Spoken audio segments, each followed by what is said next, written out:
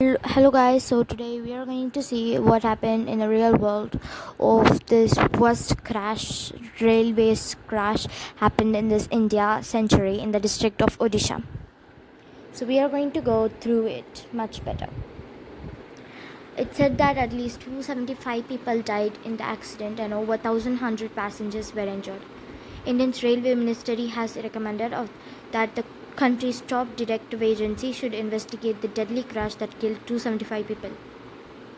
Railway Minister Ashwin Vaishnav announced the decision but did not give more details.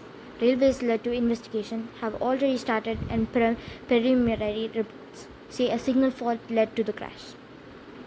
The three train collision on Friday night has been described as India's worst rail accident this century. More than 1,000 suffered injuries and were taken to hospital. Some families are still searching for their loved ones. It's not clear why the railway board, the ministry top's decision making body, has recommended a separate investigation by the CBI when other injuries have already started. The CBI investigates high-profile criminal causes, including serious financial fraud and murder. Mr. Vaishnav said on Sunday that the root cause of the accident and the people responsible for the criminal act had been identified.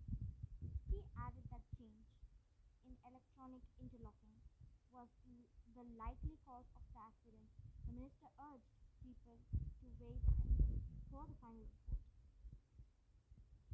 A report the Commissioner of Railway Safety would be made public soon, and it would be revealed the cause, he said. Meanwhile, the railway said on Sunday the Coromandel Express engine and the coaches crashed into goods train due to the signal fault and change in electronic interlock. In railway signaling, the electronic interlocking system set routes for each train in said area, ensuring the safe movement of the train along the track.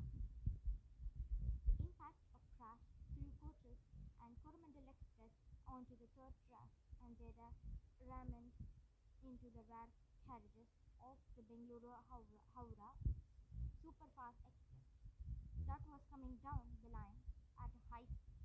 More than 3,000 passengers are thought to have been on board two passenger trains.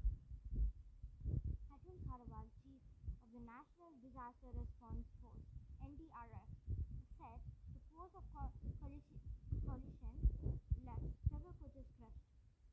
The rescuers had to cut through the wreckage to reach the passengers.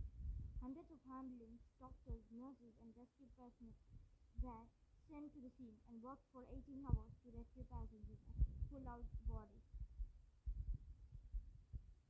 On Sunday night, Mr. Vaishnav said train movement had been restored on the railway tracks where the accident took place.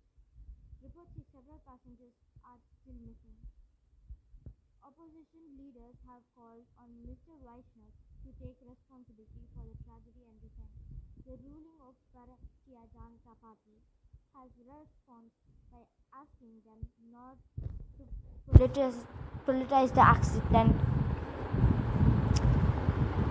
So this is what happened in the total about the worst train crash that happened. So actually the Coromandel Express heading south to Chennai and Howrah Superfast Express heading north within 130 km/h limit.